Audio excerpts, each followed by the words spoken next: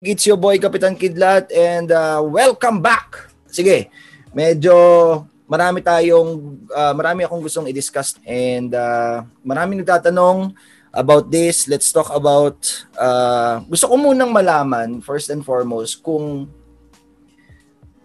paano nyo in-approach yung 2021. How did you go about it in terms of your kunyari, let's talk about trading business. Paano nyo, bigyan nyo kami ng glimpse kung paano kayo nagpaplano, kailan kayo nagpaplano, ano yung overall strategy, kung may tawag kayo sa strategy nyo, ano yung itatawag nyo doon, bombardment ba? Pucha, parang red alert, Brad. Minsan may ganun akong strategy, bombardment. Minsan naman, ang strategy ko is hold the line. Okay, so sige, bigyan nyo kami ng glimpse doon sa how do you guys approach 2021. Let's start with ikaw muna, Sep. Sige. So actually, parang hindi ko rin naman ina-expect na maging ganun yung market. So initially, I still stick to my process of how I approach every start of the year, which is December. I really just journal, study what happened, recalibrate. Tapos, think with the mindset, okay, new year, diba? I have new targets, I have, let's say, a new rebase port.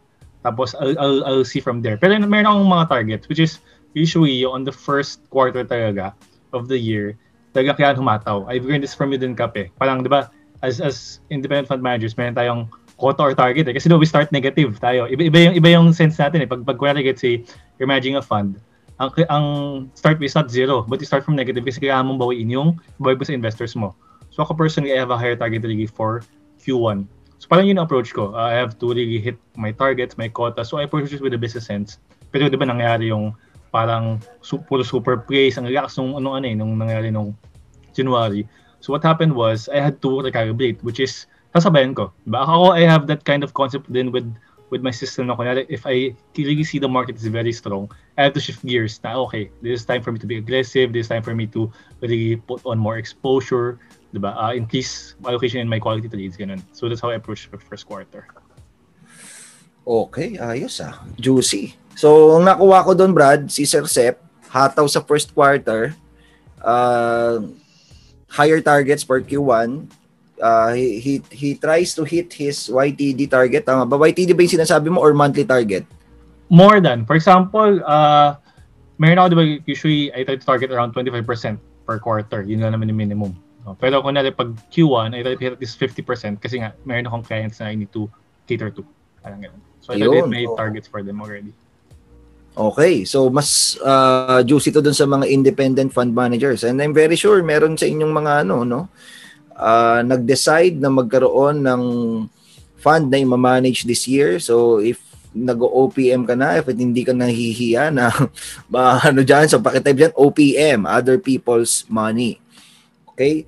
And isa sa nakuha ko doon, learn how to shift gears, di ba? Learn how to adapt kung ano yung ibinibigay ng market. Tingnan mo kung ano. Kasi tama, there was a time kasi na parang ganun yung nangyari sa akin, maliit yung target na hit agad. Dahil, well, hindi naman maliit, sizable pa rin, pero na hit agad because very generous yung market at that time. Tapos, ayun yung sabi ko, pucha, ang nangyari sa akin, nag-stop. Diba? Stop trading. Kasi diba parang sinasabi natin, pag quota na, okay na. Tapos nag-stop ako mag-trade, tapos ang dami mga missed opportunities. So, learn how to adapt. Okay, and to shift gears. Diba? Ayun yung magandang word doon na phrase doon na ginamit ni Sir Sep, shift gears. Okay? Sige, sino sa inyo yung merong dagdag? Yung hindi pa na sabi ni Sir Sep para ikino-compile ko dito. Sige, Carl.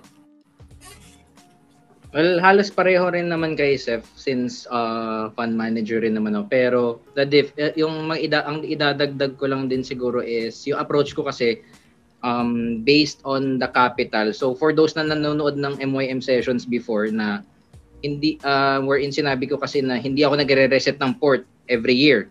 Okay? So usually nire-roll ko majority of my capital na isasama ko na yung gains ko. I treat the gain a percentage of my gains for the previous year as an additional capital. Okay, that way mas ma-compound yung gains ko, and syempre since mako-compound ko yung gains ko, mas malaki yung capital, potentially lalaki yung gains. Pero hindi lang yun, we need to look at both sides of the spectrum, di ba? So since potentially lalaki yung gains, potentially lalaki rin yung losses. Okay, so in terms of value to, di ba? So usually ang ginagawa ko, since lumalaki yung port, binivisualize ko how does my if i-apply ko yung risk management rules ko, how does a small loss look like? Okay? Kasi syempre bagong amount na mas malaki na And in that sense, hindi ako magiging wala yung discomfort, hindi ako magkakaroon ng kaba, or may konting kaba rin syempre since bagong amount. Pero ayun nga, hindi ganun ka attached dun sa value of my positions. That way, talagang objective lang. Objective lang yung executions ko sa mga trades. So, ayun lang. Okay. So, nakuha ko doon is re-roll. Re-roll majority of his capital from last year to attain compounding effect. Brad, let's say ito, ilang percent yung winidraw mo noong 2020 doon sa profits, and ilang percent yung nire-roll mo for 2021? Usually kasi Kap, hindi ko talaga wini-withdraw yung profits ko Since I already have some streams of income other than trading. So hindi ko masyadong majority of my profits is nire-roll ko talaga. Pero right now, ang ginawa ko naman is nagbawas ako ng pondo ko, yung kinita ko from 2020, kasi I'm shifting from, ano tawag dito? Papalawakin ko na yung markets ko. So I'll start trading the US markets na by this year. Okay. So, bigyan mo lang kami ng number, Brad. Sabi mo, majority. What's majority? 95%? 98%? 90% in-re-roll ko. Ay po, malaki to. So 10% lang yung usually naman kasi Kap, yung 10% na yun walang percentage sa totoo lang more on value. Kung kunwari may babayaran akong malaki ganun, o kaya may naisip ako na investment or property ganun. Pero regardless, walang fixed na dapat every year ito yung tinatanggal ko. So yung capital mo, Brad, na inallocate mo for your US market, nanggaling sa profits? Nice. So yun ang gusto natin, Kumbaga parang sa negosyo, Brad, in terms sa mga expansion. Sa mga traditional business, Brad, pinapaikot lang. 'Di ba? Sa mga traditional na negosyante, ayun yung phrase nila, pinapaikot lang, para parang imagine mo parang may maliit kang bilog, tapos pinapalaki ng onti yung bilog.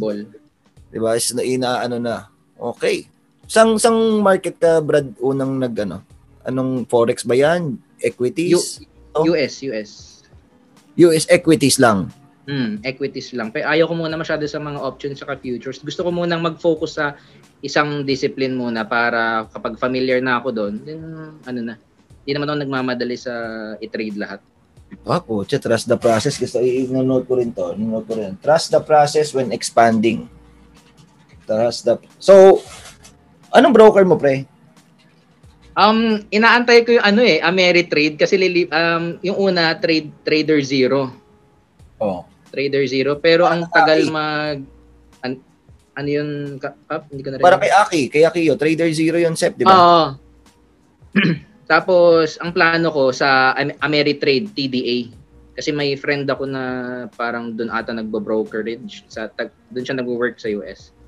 So, magpapatulong na lang ako. Nagpapatulong magbukas. Okay, sige. Meron ba sino pang merong dagdag? Thank you so much, Carl. Sino pang may dagdag sa inyo diyan na on top doon sa mga nasabi? So dito, re-roll, trust the process when expanding. Meron pa ba kayong mga additional na inputs on how to sige, let's go with Jordan. One thing different lang siguro dun sa ginawa ko as compared to 2020. I've broken some rules this month. I felt that I had to. Kasi, tipong, may rule kasi ako to prevent me from overtrading, which is max of 20 trades per month. Nag-run yan since 2019, 2020, kinaya naman. Kaso, since sobrang lakas ng market, di ba, coming from third quarter plus Q4 of this year, ang daming mga super plays. And then may follow through. Kala ko parang tapos na, medyo mag-slow down, siguro konting may mga residual momentum coming from 2020.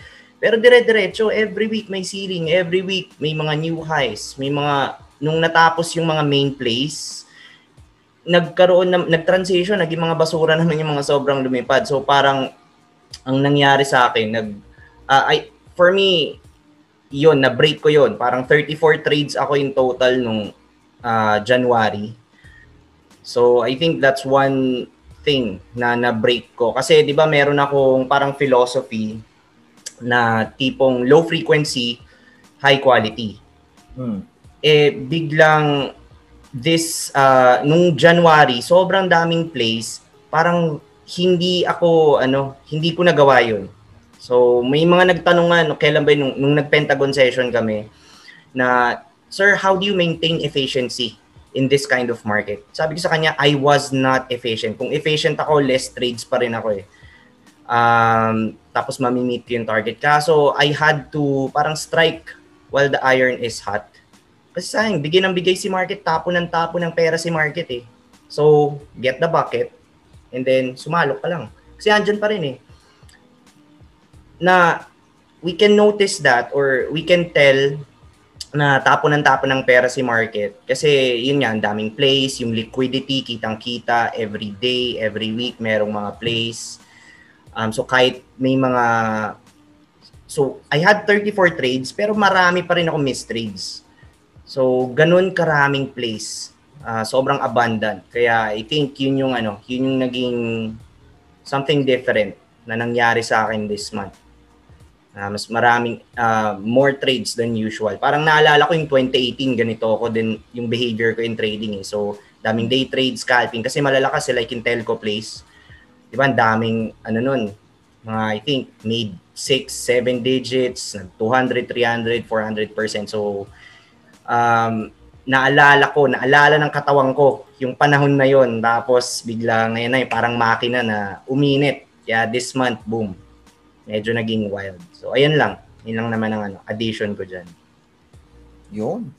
So, kumbaga parang basically, parang yung mayroong pinsan to nung sinabi ni Sir Sep kanina. So, adjust your trading rules when necessary. Variable change, kung nagbigay ng mas malaki yung market, mas maraming opportunities, edi sino ba naman tayo para tumanggi sa kakaunting laman?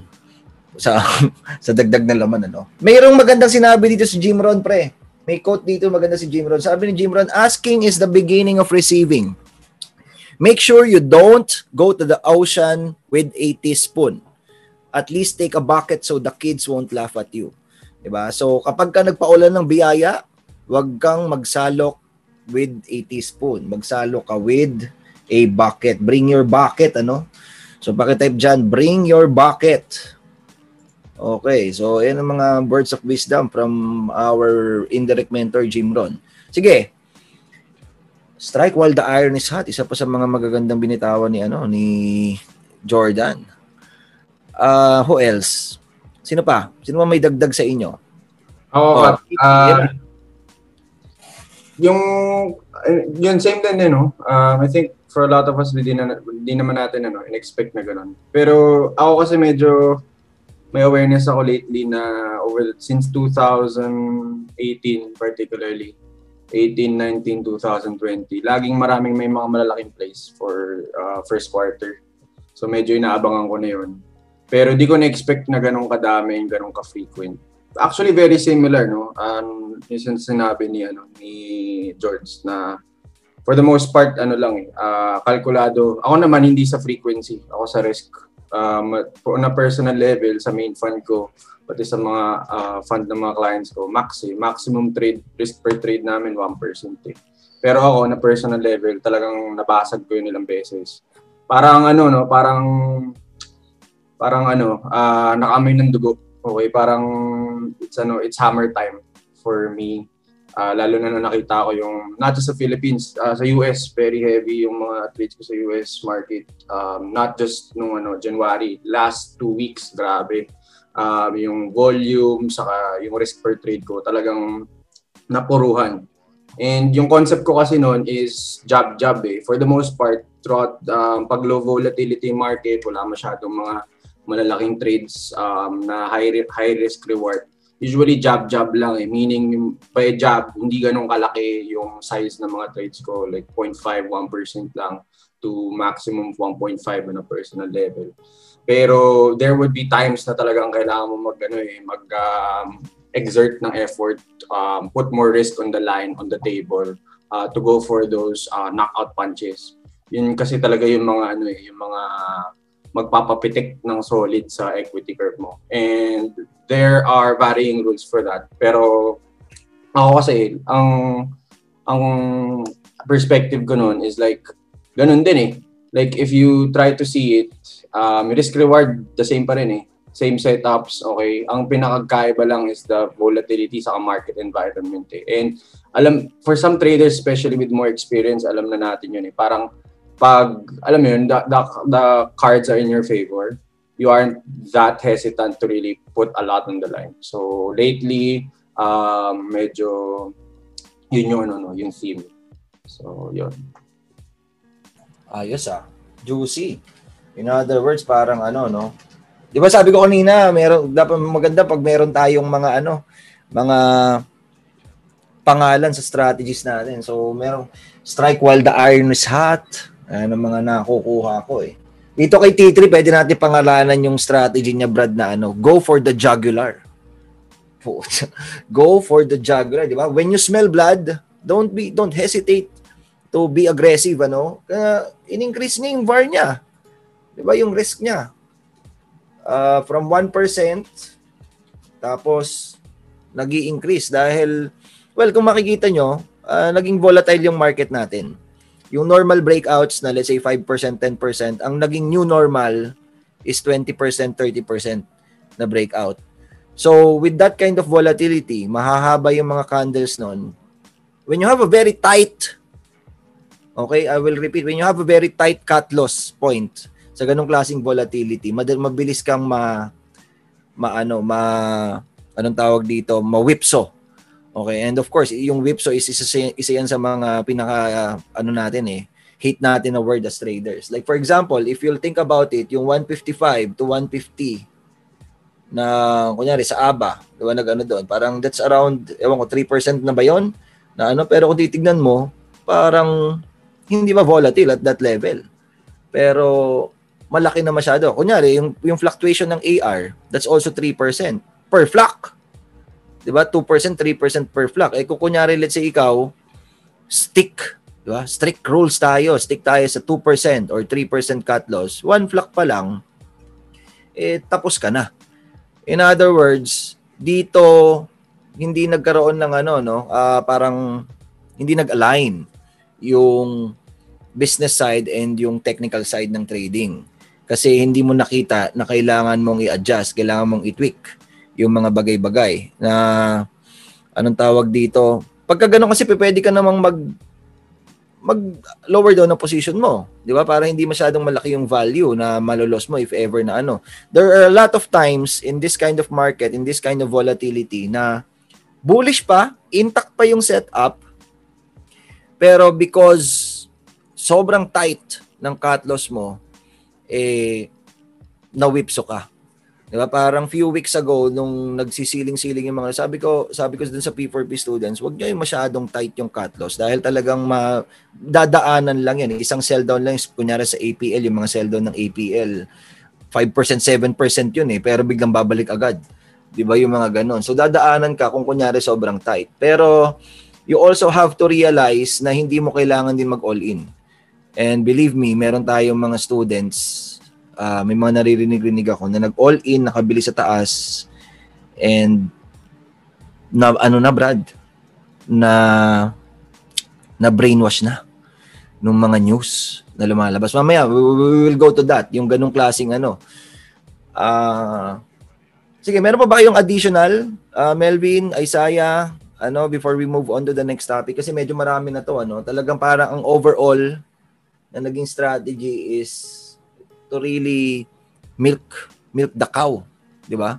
I-juice out talaga yung profits na pwedeng ibigay kasi hindi natin alam baka out of 12 months of 2021, January lang ang bullish or January, February lang ang bullish. That's 2 out of 12. Di ba? So kung kunyari binigyan ka na ng talagang tirahin mo na. Pero hindi naman yung sobrang reckless. We don't want to include the word reckless in our trading vocabulary. 'Di ba?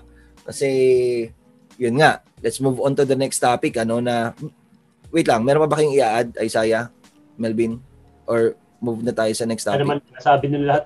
Ang ganda ng mic ni Isaiah. O yun, okay, sige. Pwede ka ng Eye of the Tiger to Brad. kayo na yung next na Brad, dito sa next topic natin, which is naapektuhan pa ba kayo ng mga news and yung mga story, Brad? I mean, kung meron tayong core, di ba? Core strategy. I'm sure technicals yun. And syempre, meron ng business side, meron ng self-mastery, intangible sa inyong nakapalibot yung mindset, etc. doon sa kabuuan It encompasses everything. Kasi yung business side, kailangan din ng intangibles yun. Yung technical side, kailangan din ng intangibles yun. Pero, when it comes to pagka mga ganitong klaseng movement ng market, it's very rampant yung mga klaseng ng mga news to drive the prices even higher. Di ba? Kayo ba, naapektuhan pa ba kayo or was there a time na talagang naapektuhan kayo nung ganong klaseng mga disclosures or ganong klaseng mga stories or ikaw Melvs, dati ba or until now? Since before Cup, hindi na ako naapektuhan yan kasi talagang masyadong technical yung galaw ko sa trading. Tapos ngayon mas lalo pang nawala yung ganung factor kasi tingin ko parang dalawang main factor yan sa sa mga FOMO, sa mga news na ganyan One is which kapag naghahabol ka talaga coming from a loss or kaka-start mo pa lang, may gusto ko pang patunayan. So pag may mga ganyang news, talagang gusto mong sumakay, gusto mong sumali sa sa gulo. Kapag and also kapag focus ka pa lang siguro sa limited na market, mas mapapa trade ka sa mga ganong hype na news. Pero kung malaki na yung range ng tine-trade, may global markets ka na tine-trade, so mas hindi ka na mapapa-hype nun kasi alam mo namang laging merong opportunities So yun, ngayon mas lalong nawala yung ganong effect sa akin. Yun. So, that's a good thing kasi talagang even before highly technical ka na and hindi ka na madaling masway yung mga beliefs ng mga ganong klaseng Well, usually kasi nangyayari yun, Brad, kapag yung pinili mo is hindi na ibibigay so far yung results na gusto mo. Tama? Let's say pinili mo yung technicals and 1 year na, 2 years na, hindi nagmo-move yung portfolio mo. Well, baka nga nagmo-move pero pabagsak. Diba? Tapos parang mawawalan ka ng ng tiwala doon sa pinili mong Sabi ko nga, isa sa pinakamahalagang word na kailangan meron yung system nyo is yung safe. Dapat safe. You feel safe around your system na pinili mo. Pero kapag ganun yung results na ibinibigay sa'yo, parang I don't feel safe. Parang itong pinili kong system is ninanakawan ako. Kumbaga parang itong pinili kong dog, kinakagat ako. 'Di ba? Parang may biglang kumbaga parang redemption, Brad opportunity for redemption na itong basic, itong news sa basic, itong squid pay ni PHA, itong ganito ni APL, 'di ba? May paparating na doon na barko, putik yan. Hindi ko na alam kung anong mga papaniwala yung mga totoo o hindi Diba? And people say, nakakatawa nga, Brad, it's very ironic kasi wag daw makinig ng news dahil marami daw fake news and all, pero this is an exemption dahil yung mind for them, dahil yung mind natin, kumbaga parang kung maganda for us, yung sinasabi, exemption yun. Ayun, dun maraming na ano, kumbaga parang there's this one famous quote, sabi nung quote, if you don't stand for something, you will fall for everything. If mahina yung foundation mo sa technicals, madali kang masway ng beliefs, especially if the person who is telling you that story or yung news is nanggaling sa isang reliable source. Let's say parang kunyari yung mga news sources natin, media, CNN, ABS-CBN, GMA, and then kunyari yung mentor mo. What if ganito, Brad? Kunyari ganito, meron siyang student, nag-aaral siyang technicals, meron siyang mga binabacktest, sabi niya, dito ako magfo-focus sa setup na to, setup A and then setup B. Tapos ako yung mentor. Kupal ako mentor. Huwag ka, bilhin mo na to. Bilhin mo na yung AI, basta bumili ka na dyan sa 50. Bili ka na dyan sa 50, o bili ka na din APL. Yung mga pinag-aralan mo, i-set aside mo na muna yan. Diba? Ito, bibili na natin. So, syempre ikaw, newbie pa lang, mahina pa yung foundation mo, madali kang mauto. Kahit mentor mo pa yan, pero madali ka pa rin mauto. Kasi gusto mong kalakip nung sinabi niya, diba? Nung inutos niya or yung kunento niyang news is yung experience ng mentor eh. Diba? Parang, papaniwalaan ko na to si Cap. Dahil mas matagal to sa akin. Meron tong siguro 10 to 15 hours na sa trading. Ako, sino ba naman ako? Kaka-start ko pa lang, 3 months pa lang ako, 6 months pa lang ako, i-shortcut ko na. Diba? Paniwalaan ko na siya, buy na ako. At hindi lang ako magbabuy ng bastang buy. I-all-in ko na. I-all-in ko na sa APL, sa basic, saka sa PHA yung kasi si Cap yung nagsabi nun eh. Diba? Kumbaga parang kinuha niya yung experience ko doon sa trade na yun. Ayun ang problema kapag let's say merong mga media personalities, mga market personalities, yung mga tinitignan nila as mga celebrities ng mga traders na nagsasabi na nagbibigay ng mga ganun. Ako sobrang tahimik ako, Brad eh. More on basher pa nga ako eh. Kaya kasi alam ko kung ano yung nakatingin. Diba parang si Elon Musk, Brad, nakakapagtaka, isang tikwas lang ng kamay niya, parang gusto niya daw ng ganitong stock, gusto niya itong ganito, pinapalitan lang yung profile picture sa ano ba yan? Bio sa Twitter, and then ayun na. Kumbaga parang it's a shortcut for everything. Yung mind natin, ganito lang sinasabi. Saka na ako mag-aaral. Kailangan ko munang kumita ngayon. 1 day lang naman or 1 week lang naman. Pero I'm sure mag-aaral ako after days. Pero kumita muna ako kasi dami ko ng losses in the past eh. Babasa-basa kasi ako nung Brad, nung Wall Street Bets sa Reddit. Ganun ang mindset ng mga tao. Diba parang, ewan ko, parang may dumating na Messiah na So,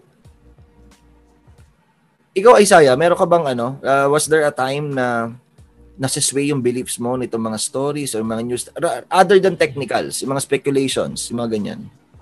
Thankfully, never din. Never akong medyo okay yung upbringing ko, na-expose kaagad ako sa mga responsible na tao or posts, no? Hindi ako yung napatayor or nakaupo lang ganun So medyo maswerte. And to be politically correct, Cap, no? Hindi naman natin binabash yung fundamentals or yung news na yan. As long as it is a part of your system, I think, yun na lang yung parang okay na sagot. Kung if kung meron ka sistema na pagkalap ng mga disclosure, ng mga Facebook posts, ng mga forum, and you are able to make money, who am I to tell you na mali yun? Or na whatever, Pero for me, never ko nagamit, I guess in the context of PSE, never ko nagamit. For example, kahapon, parang may news, tie up yung ABA, PHA, whatever, pero nakabili na kami. Tayong lahat siguro dito, nakabili na tayo before we knew the news. 'Di ba? So, para saan pa, no? Then kanina lagi sell on news lang. Yun nangyari. So, hindi naging biyaheng langit, hindi nag to the moon, So, baka yung iba dyan, nag-diamond hands kayo dyan, or whatever, sana wag naman. Pero, ayun, for me, in the context of my PSE trading, can I say unnecessary yung pagkalap niyang news. Pero again, in disclaimer, if you can make it work for you, diba? Why not? But ayun, yun na lang, up to you na yun to decide. Yun. Yun, tama yun, Maganda yung sinabi niya, Brad, about sa ano. Tama naman yun. Anything can work sa trading. If it's working for you, sino ba naman kami para magsabing mag-stick ka lang sa technicals or wag ka makinig ng news? So that's the first question that you need to ask yourself. Kumikita ka ba dyan? Sa ginagawa mo. Pero yung second question, mas mahalaga. Kumikita ka ba dyan consistently? Dyan sa ginagawa mo. Kasi pwedeng tumamba ka 1 month, pero the next month, or let's say the next year, tumamba ka 2020, buong 2020, ganun yung ginagawa. Pero how about 2021? Kasi we're in here for the long haul, ano? Hindi tayo yung ganun. So, kailangan natin ng system that will stick, na that can give us consistent profits. Tama ba? Ano masasabi mo doon, ano, Sir Sep? Ano, about sa news and ano? Kasi sabi mo, Brad, sa US, hindi pwedeng wala. Kailangan meron ka pa rin, ano, kahit pa paano. So, ano masasabi mo doon? For me, it's all about, context and understanding. No?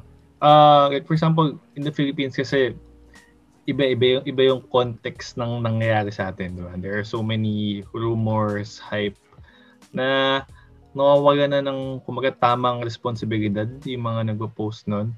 What's happening is iba yung ina-attach nilang context dun sa mga bagay na yun, yung mga post nila, diba? They attach yung dreams of grandeur, yung mga parang okay, yaman tayo dito. So what happens is nalulure yung mga mga maging tao towards it, diba? People who are unprepared for the market, people who really don't understand the risk of what's happening, diba? Yung concept ng kakabitan mo ng term na investment, yung mga basura or walang laman, or people really just putting in money in things that they don't understand. Kung wala, diba, sa ibang bagay nga, pag wala, mag-shopping tayo sa Lazada Shopee, ang tagal pa natin magtingin-tingin, diba? Pero yung fact na pag gantong bagay, ang dali nilang mag-decide, and they even put in so much money kasi nga, iba yung ina-attach sa konteksto, diba? Mga pangarap, uy, ito na yung big thing, diba?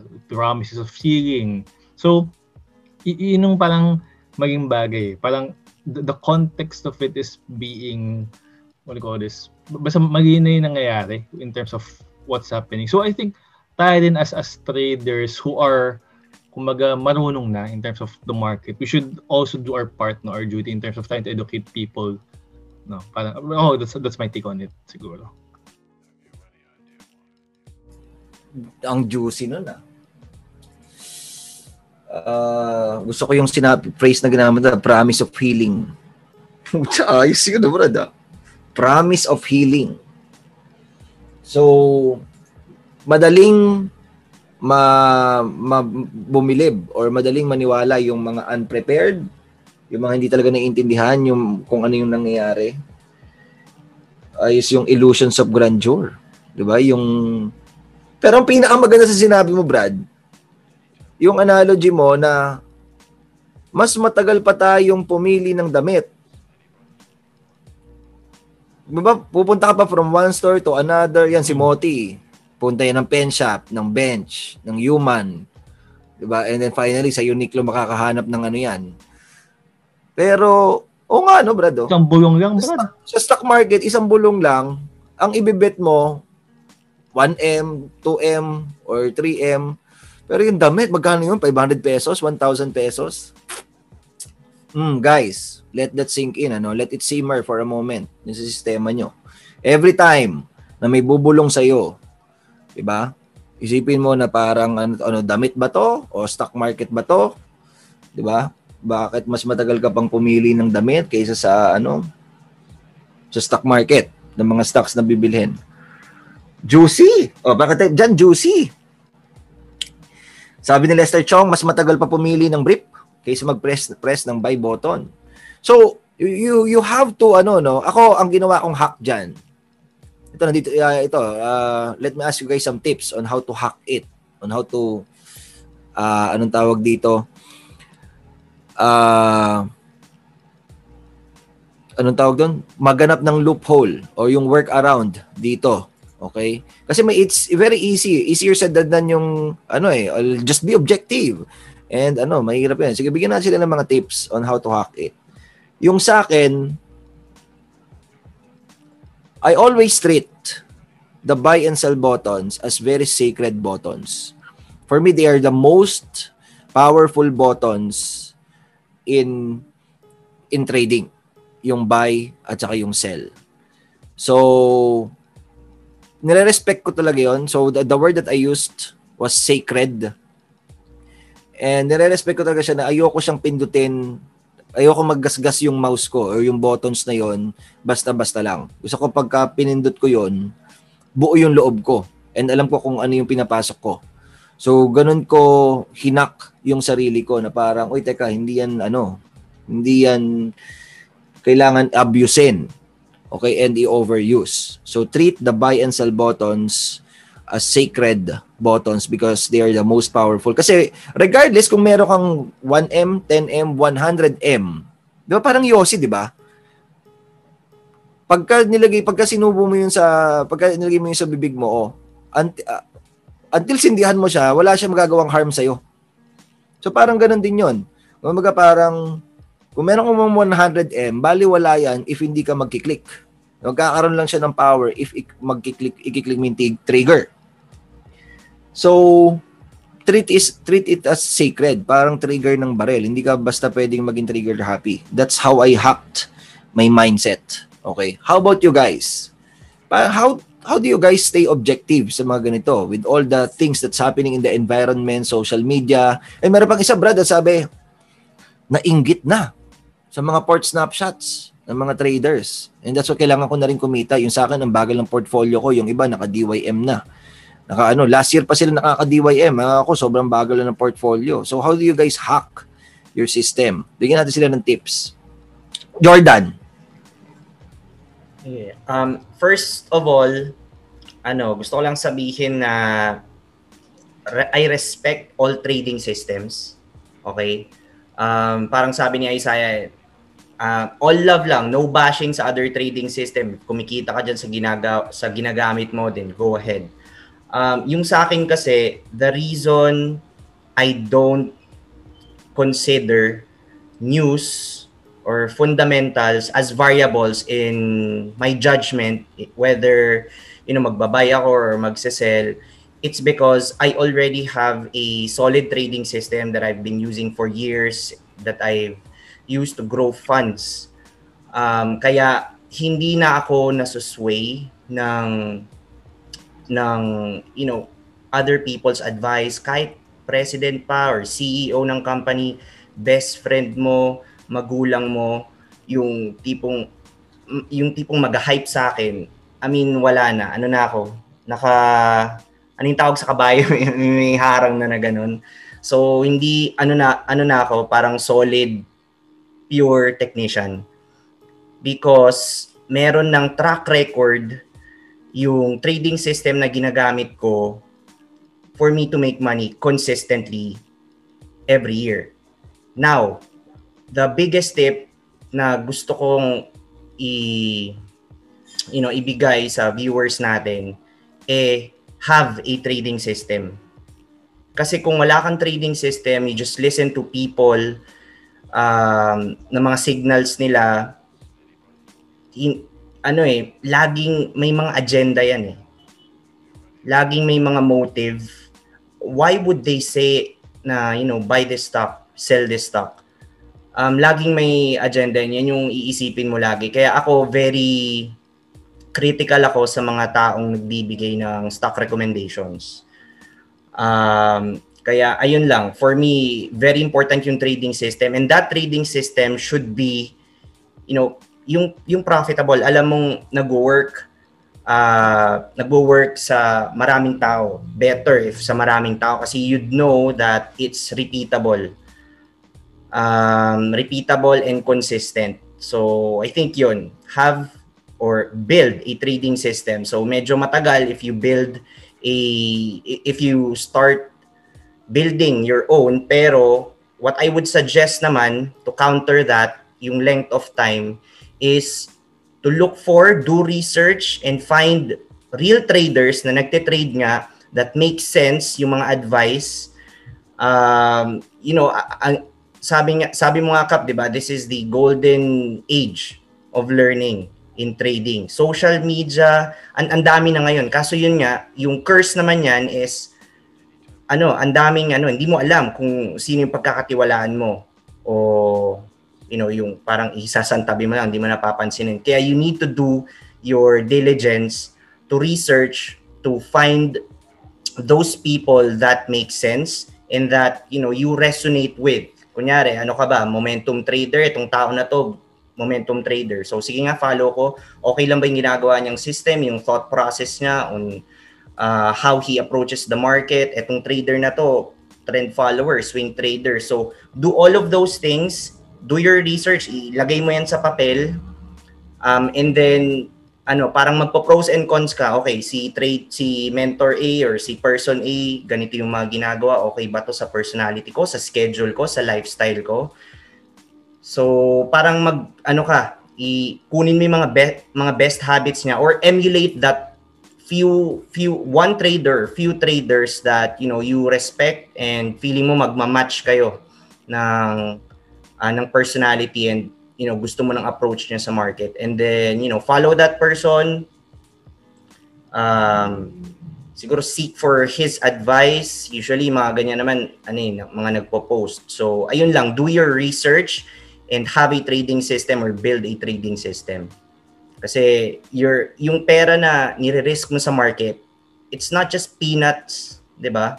Those are millions. Yung pera na sinacrifice mo dyan, are savings, pwede ng magulang mo, kunyari nag-OPM ka or your other friends. So bawal tamad. If you're here in the market, gusto mong kumita in the long term, do your research and have a trading system. Yun lang. Bawal tamad. Pakitype dyan, guys. Bawal tamad. Okay. Create a trusted system, Kailangan may track record yung system mo. How about the others? That's a very juicy, share from Jordan. How about the others? Ikaw, sige, let's go with Carl Matthew and then gusto ko marinig yung si T3. About dito. Ang question natin, guys, how to hack your own mind or your own system. Not trading system, pero your own mind, yung kabuuan ng sistema mo para hindi ka mabilis masway doon sa mga environmental noise. Okay, kasi ito, i-shoutout ko lang yung mga magagandang juicy, from the trading comedy. Sabi niya, treat your money like soldiers. Huwag mo isugod sa lugar na hindi ka aware sa mga obstacles. Very good. Thank you for sharing. From Jackie Ardamil. Sabi ni Jackie, when the stock is too noisy, stay away. Okay?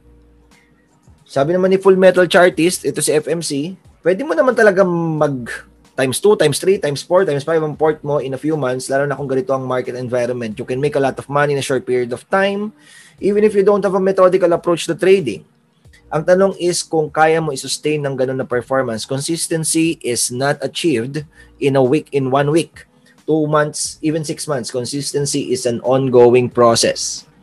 Kung kumita kahit walang proseso, mauulit mo kaya ang results. So consistency yung pinaka shinare ni So kayo guys, Carl Matthew and then T3. Ako short lang kap. I have 2 keywords na lang din siguro when it comes to hacking yung mindset or approach yung pag-execute niyo sa market So number 1 is alignment. So syempre for every trader, kahit hindi trader an individual always has goals in life, 'di ba? So everything that you should do yung mga steps that you should do, dapat you have to ask yourself, is this event or this situation aligned dun sa goals ko? Will this lead me one step further to my goals? Okay, kasi pwedeng may mga instances na, let's say for example, may isang particular stock na nagpakita na umaangat. Okay, then wala naman sa sistema natin. Okay? Tapos pero nakikita mo yung mga ibang kilala mo na may positions doon. will you take the trade knowing na hindi mo naman gamay yung setup na yun? Okay, doon napapasok yung alignment. Pasok ba yung setup na pinapakita ng stock or pasok ba yung current market situation, market environment doon sa current na yung knowledge mo or yung experience mo doon sa system mo, okay? Or may kasama yung pinapakita ba na setup or movement ng market is aligned dun sa mga rules or yung sistema mo mismo. Doon napapasok yung isa pang keyword, which is self-love. Self-love, saktong-sakto. Kasi basically, self-love is syempre, ang alignment rin, yung gagawin mo ba will help you towards your goals, will be something that will provide you or will be something that will somewhat pull you back. Pull you down. Okay? So, let's say for example, yung mga fundamentals or ano tawag doon? Facebook analysis, Elon analysis, ganun. So, pag sinabi ba let's say for example, pag sinabi ba ng isang tao na tumalon ka sa isang area, tatalon ka ba kaagad? Diba? So, if I jump here, pag tumalon ako doon, will this lead to something na ikakasama ko or ikabubuti ko? Brad, ito bigyan ka na ng rebuttal. Yung parang, yes. Maganda yung sinabi mo. Let's make it let's dissect yung sinabi mo. Sabi mo alignment. Nagbigay ka ng question na pwede nating i-self-reflect, which is this event situation aligned to my goals? Will this lead me one step further towards achieving my goals? Tama? Pero Brad, kunyari ganito, itong situation. So may nagsabi nga, kunyari si Sir Sep, or si Irving na lang, kasi si Irving marami alam ng chismis to dahil close contact to with the with the brokers and with the market participants. Diba? So bumulong sa si Irvs. Sabi, ito yung gagawin sa APL, kilala ko mismo kung sino yung nagdodrive ng presyo niyan pataas, ito yung ganyan, and So ako kunyari, newbie ako. Tinanong ko ngayon to, is this event, sabi ni Irvs, bili ka na, kasi 100% na yan in 1 month. So tatanungin ko ngayon tong question ko. Question na sinabi mo, is this event aligned to my goals? Kung kunyari ako, deep inside, ang goal ko is kumita ng ang goal ko is mag times 10. Nagandang situation yan ka pa. Ang goal ko, Carlos, yumaman lang naman Wala akong mas yumaman in a very short period of time. That's my goal. Okay. So yung alignment cap is not only about your goals but as well as your system naman So let's say for example, may fundamental news or sinabi ng tao na, uy, maganda tong stock na to. Okay? So i-check mo, maganda ba talaga? Is it aligned dun sa sistema ko? Is it telling you, is the stock telling you na maganda talaga siya based dun sa system mo? If not, ba't mo papakinggan yung nagsabi sa'yo na bumili? Brad, hindi nga ganun mag-isip yung mga tao Kasi yung sinasabi mo, pre, is anything that is beyond your system, wag mo nalang pakinggan. Tama ba? Anything that's beyond your system na hindi aligned dun sa system mo is wag mo nalang pakinggan kasi consider those as noise. Naiintindihan kita dahil ganun din ako and ganun din tong mga to. Kumbaga parang meron na silang trusted system. What I want you to do is pumunta ka dun sa shoes nung, let's say, mga bago pa lang na traders ngayon, nag-uumpisa pa lang, kaka-start pa lang nila, dahil siguro nakita nila sa TikTok, yung mga videos sa TikTok, di ba? O, tapos pumunta na sila. Hindi pa ganun katindi yung foundation. Yung kay Jordan, magandang sinabi niya rin kasi experience and may system na meron track record. Yung wala pa mga track record yun. Hindi rin nila alam kung ano yung mga mentors. Siguro pinapaniwalaan nila, Google lang, sapat na. O YouTube lang, sapat na. O hindi ko kailangan ng mentor. Di ba? So, yung hack na papaano hindi sila mabilis masway. Diba? Kasi kunyari yung example ko, sabihin ko, wag mong masyadong pindutin yung buy and sell button. Diba? Kasi sacred yan. Diba? Gaganunin ko siya, sasabihin ko sa kanya yon. Diba? Magdalawa, 3 or 4 na beses kang mag-isip bago mapindutin yan. So, yung sa'yo, maganda na yung thought process mo, Brad alignment, and then self-love, and control. O may panibagong word naman. Hindi, like, control sa decision. Kumbaga para mas Yeah, tao tsaka, na mas let's say for yung nagde-decide. Yung ano ka, you have to ask yourself, if I take this trade, will I be in control once I have once I'll be in this position na, or the trade will control me na? The other way around na yung magiging situation. Yung kunyari yung newbie Brad, walang pakialam dun eh. Basta kumita ako, control kahit si Sep yung ano sa akin, nagme-make ng shots, nagko-call ng set sa akin or ako, basta mahalaga sa akin is kumita. So, actually tama yung sinabi mo. That's a good advice for someone who's trading for a living. May sistema na. Who's trading for a living, who wants to go to a consistently profitable trading na journey. Nandun siya sa journey yon. Kumaga parang trading for a living siya ngayon pero gusto niya maging consistently profitable trader. That's good advice for that person. Pero for those wannabes or yung mga rookies or yung mga beginners, what can you tell them na para hindi masyadong makinig sa news or kasi kunyari ito Brad, bigyan natin example, data. Kunyari bibigyan ko sila ng data, visual kunyari yung tao, visual siya eh. Sabihin ko, ito tingnan mo to. Itong broker na to naglabas to ng study itong day na yan. O tingnan mo, after nung day na yan, nung naglabas siya ng study, itong broker na to, kinabukasan nag-flooring yung stock. O makikinig ka ba dyan?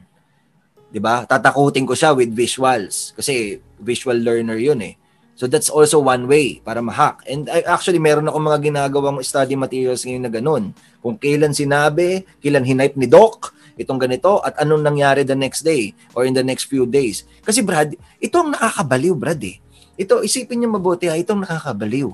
There are a lot of times na tumataas naman. After maglabas ng kwento na ganito, after mag-reco ni Doc ng ganito, kaya siya pinaniwalaan, Brad. Kaya pinaniwalaan yung dahil personality na yun, dahil tumaas. After naglabas ng news ng ganito, tumaas yung stock. Yung nung November and nung October, actually December, yung basic PHA, APL, yung mga combo na yan, ang daming puro mga news eh. Puro kwento, kung ano-anong angle. Diba? Tapos biglang nakita natin, boom! Nag-to the moon. Ngayon, tuloy-tuloy yon, and then naglalabas pa rin ng news from time to time, every week. Very frequent yung paglabas ng news eh. And then yung pinaka-dulo na news, ayun na yung walang naging effect. Diba? Biglang nag-flooring na yung mga stock. So, in other words, pag naglabas ng news, pwedeng tumaas, pwede rin bumaba. So, ano napapaniwalaan ko? Parang ganun. So, ipapakita ko sa kanya yung data dun sa student na yun. Tingnan mo to. Diba? Ito, may news, tumaas. Ito rin, may news, bumaba. O, nag-cancel, Brad. Nag-right minus wrong. O, di wag mo nang paniwalaan. That's noise. Tanggalin mo na yun sa system mo. Di mo alam interpret mo pa yan, maghahanap ka pa ng ibang sources, and of course, dahil bullish market tayo, yung sistema mo, hindi pala bullish, dahil buyer's market tayo, yung sistema mo will always tell you to go long or to buy the stock. Di ba? Sa iba sa US kasi baka ibang they are interpreting news and disclosures, whether negative or positive, kaya pala, di ba, may short eh. Itong news na to, negative to, let's short. Tayo, lahat ng news, we are trying to make them positive kahit negative.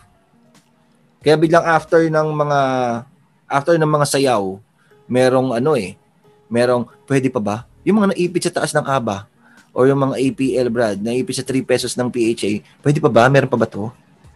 Diba? Ayun yung next na nila eh. Diba? So, Carl? Bigyan mo ko ng isang hack that is actionable. For the newbies, let's go with T3 muna. T3 muna tayo. Balikan kita, Carla. I guess, kasi sa context to ng ng mga nagsisimula pa lang. May share ako na experience nung yung best trader namin sa prop firm ko back in 2016. So, idol namin yung trader na yun kasi merong one time, parang 2 weeks, na straight parang ilang months worth ng quota. Tapos sa firm kasi namin may ano doon, may cork board. Tapos nandun yung weekly performances namin. Tapos parang ako kasi kaka-start ko lang ng US market noon. And siya yung parang pinaka-top na trader namin dun sa floor nung time na yun. Idol namin yun. And nung time na yun, nakafocus ako actually dun sa sa mismong pagte-trade niya. Pero there was like 2018 ata 17 nung nag-journal ako, binalikan ko yung mga logs ng mga trades ko nung nag-work pa ako dun sa firm na yun. And then naalala ko yung yung mismong trader na yun. And lately naalala ko rin siya kasi nung related siya dun sa sa libro na nabasa ko about dun sa trader na nag-cause nung flash crash ng 2010, si Navinder Singh Sarao. I think ako pag naalala ko yung mga best trades ko, parang I think the main thing that I did was nasa bubble ako. Kumbaga nasa bubble ako na I only trading by my rules, by my system, and everything else is shut out. Wala siyang pinagkaiba dun sa mga professional na poker players. Na yes, pag naglalaro ka or when you're in the table, you have outside, you are susceptible. You could potentially be hearing, seeing, or getting input from a bunch of different media. Pero I guess the best traders know their system and they stick to that. And during market hours, especially during market hours, they are wrapped around their own trading process and their system. And dun lang sila umiikot sa mundo nila. Parang meron kang sariling mundo during market hours. Okay lang, makipagdaldalan ka. Okay, you play around. Okay, especially when you're no longer in a trade. Especially for newbies, during outside market hours, you do that. You try to listen to other people. You try to see, what's out there and try to compare it with what you are trying to build for yourself. Okay, try to obviously take everything with a grain of salt and i-align mo if pasok ba yon sa mga gusto mong ma-achieve or not. Pero yung zone na yun I think tama, maganda na sinabi ni Cap earlier, yung buy and sell button being sacred. For me kasi yung yung time that you spent during market hours, during the specified time na you get to trade, especially pag nasa stage ka where you're trying to build yourself. Okay, importante yun. Parang nasa zone ka na I'm here to play, ito yung kailangan kong gawin, ito yung mga trading plans ko. Kasi if naalala ko yung trader na yun, para siyang para siyang ang tawag dito, para siyang tao na natutulala. Like hindi talaga siya lalabas lang yun dun sa fire exit namin, mag-EOC lang yun. So wala siyang kakausapin. Sobrang isolated niya sa amin lahat. Ako ingay ko dun sa floor may pera ako lagi, pinapagpagan ko yung mga monitor namin bago mag-open during market hours, pampaswerte.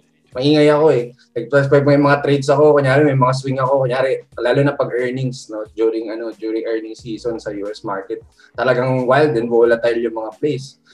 Take ako ng mga swing trades, na day trades, tapos pag jumakpat talagang ang ingay ko, talagang nagko-call out ako ng mga trades ko. Pero yung trader na yun, very isolated siya. May sarili siyang mundo. And ang layo, sobrang layo. I did well. Pero yung performances niya over a long stretch, sobrang layo dun sa performances namin. And yun, talaga parang namulat ako dun sa sa importance of being in that zone. Kasi lahat ng mga greats, I think have their own parang state of I am here to play. And nothing outside will affect the way that I should be playing it. Parang gano'n. So, yun. Okay. Yes, there will be outside things, pero classic, before you guys take a trade, kailangan alam nyo nang gagawin nyo. The moment na during market hours, doon pa lang kayo nagpa-plot ng charts nyo, doon pa lang kayo naghahanap ng trade ideas. Matik, nasa wrong side ka na nun. Kailangan pag patay yung market, okay, whether you prefer to prepare for your trades in the morning or in the evening, kailangan nyo see your moves ahead already. Pagplanuhan mo na. Kasi ang dali maging emotional, ang dali overextend pagdating sa risk, ang dali maging inconsistent especially. Lalo na if you are subjected to two things. And classic, number one, di ka prepared. Okay? When we say di ka prepared, wala kang trading plan for the day or hindi naman nakalinya sa sistema mo yung dapat mong ginagawa. And number 2 is obviously, pag sobrang laki ng risk mo, okay, yung tipong onting kulig-kulig lang, okay, tatamaan ka na. Na tipong yung trading plan mo, hindi mo na nakikita kasi ang nasa isip mo lang yung potential profit or loss that you could get out of the trade. So, yun lang.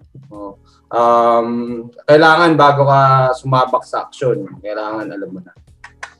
Kung kuha mo na yung discard. Protection bago action. Yun. Nadali mo, Brad. Ito yung example. Maganda yung sinabi niyan. Maganda yung sinabi ni T3, ano. Here's why. Kunyari merong beginner na ganon, nagkamali siya, tapos sasabihin ko mismo yung sinabi ni T3. Sabihin ko sa kanya, pakilabas yung journal mo or yung mga past trades mo, and I want you to look at your best trades. Ayan. Step 1. Sabihin ko sa kanya, I want you to look at your best trades. And number 2, syempre makikita niya yun. Diba? Kumita siya ng 30% sa ganito, nung month ng January, kunyari, 2020, kumita siya ng 30% sa ganito. And I will tell that person na I want you to realize na kaya mo namang kumita kahit walang news. Ayun ang hack na sinasabi ko. So that's a good hack. Diba? And that's very effective. Diba? Whenever, kasi pinapagawa ko rin sa P4P students, meron kaming model, pinagawa ko sila ng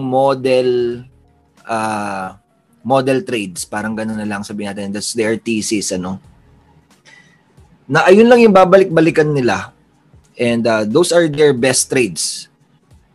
Nabalikan mo lang yan for you to realize na kaya mo naman kumita regardless kung may sinabi akong news or may narinig ka na something or merong something na magsisway ng beliefs mo. Just look at your best trades na nasa journal mo or kung nasan man nakakompile yan, notebook or what.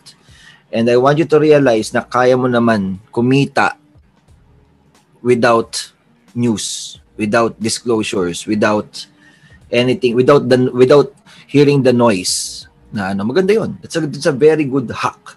Di ba? Yun ang effective. Which is, ayun yung pwede, kasi T3 was talking about alignment din eh. So tama rin, kinonect ni T3 yan dito sa sinabi din ni Carl. Kumbaga parang almost pareha sila ng sinabi. So it's a very good, nakakatawa nga kasi when we had a dinner 2 weeks ago, nagkikwento ko dito sa mga yung mga yan. Present sila noon, And ako naman kasi mga nakakatanggap din ako talaga ng mga chismis, ng mga hindi ko naman hiningi. Okay? Pero kino-consider ko na lang yun talaga as noise. Pero those chismis nanggaling sa mga reliable market participant. And when I say market participant, pag sinabi kasing market participant sa stock market community, ito talaga yung mga nandun, nakaupo sa trading floor or mga nakaupo sa mga brokers mga dealers, mga agents, and doon nanggagaling yung mga news, They are the market participants actually. So, kinuwento na sa akin kung sino nagpapagalaw ng APL, sino nagpapagalaw ng basic, yung mga ganyan. Tapos kinuwento ko dito sa kanila, yung nagpapagalaw ng APL.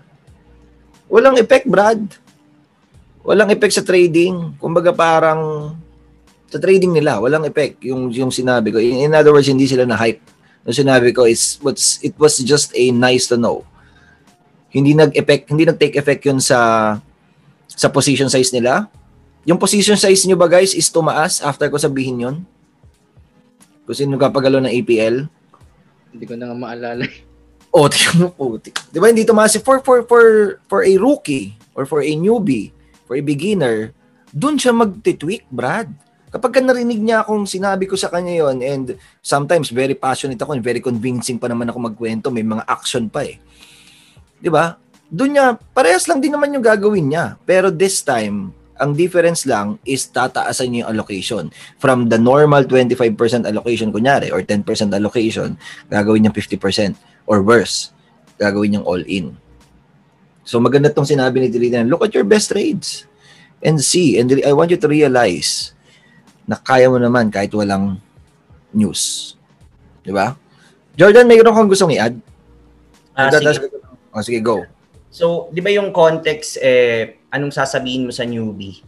Para, hindi niya pansinin yung mga news, to block out yung outside forces. So, let's say wala siyang system or what. Siguro, parang naisip ko, sometimes you just let that new trader do what he wants to do.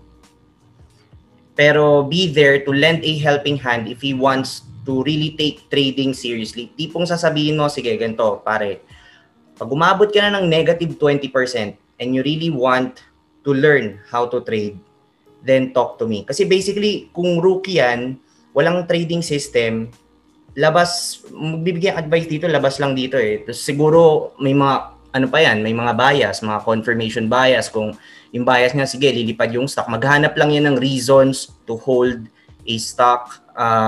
Maghahanap lang yan ng excuse kung bakit niya i-hold yung losing stock. Basically, magiging bag holder siya in the end. So, kung ako, tipong, sige, I'll let him or her experience that pain kasi that pain is a good teacher and a great motivator. Kung gusto niya talagang matuto mag-trading,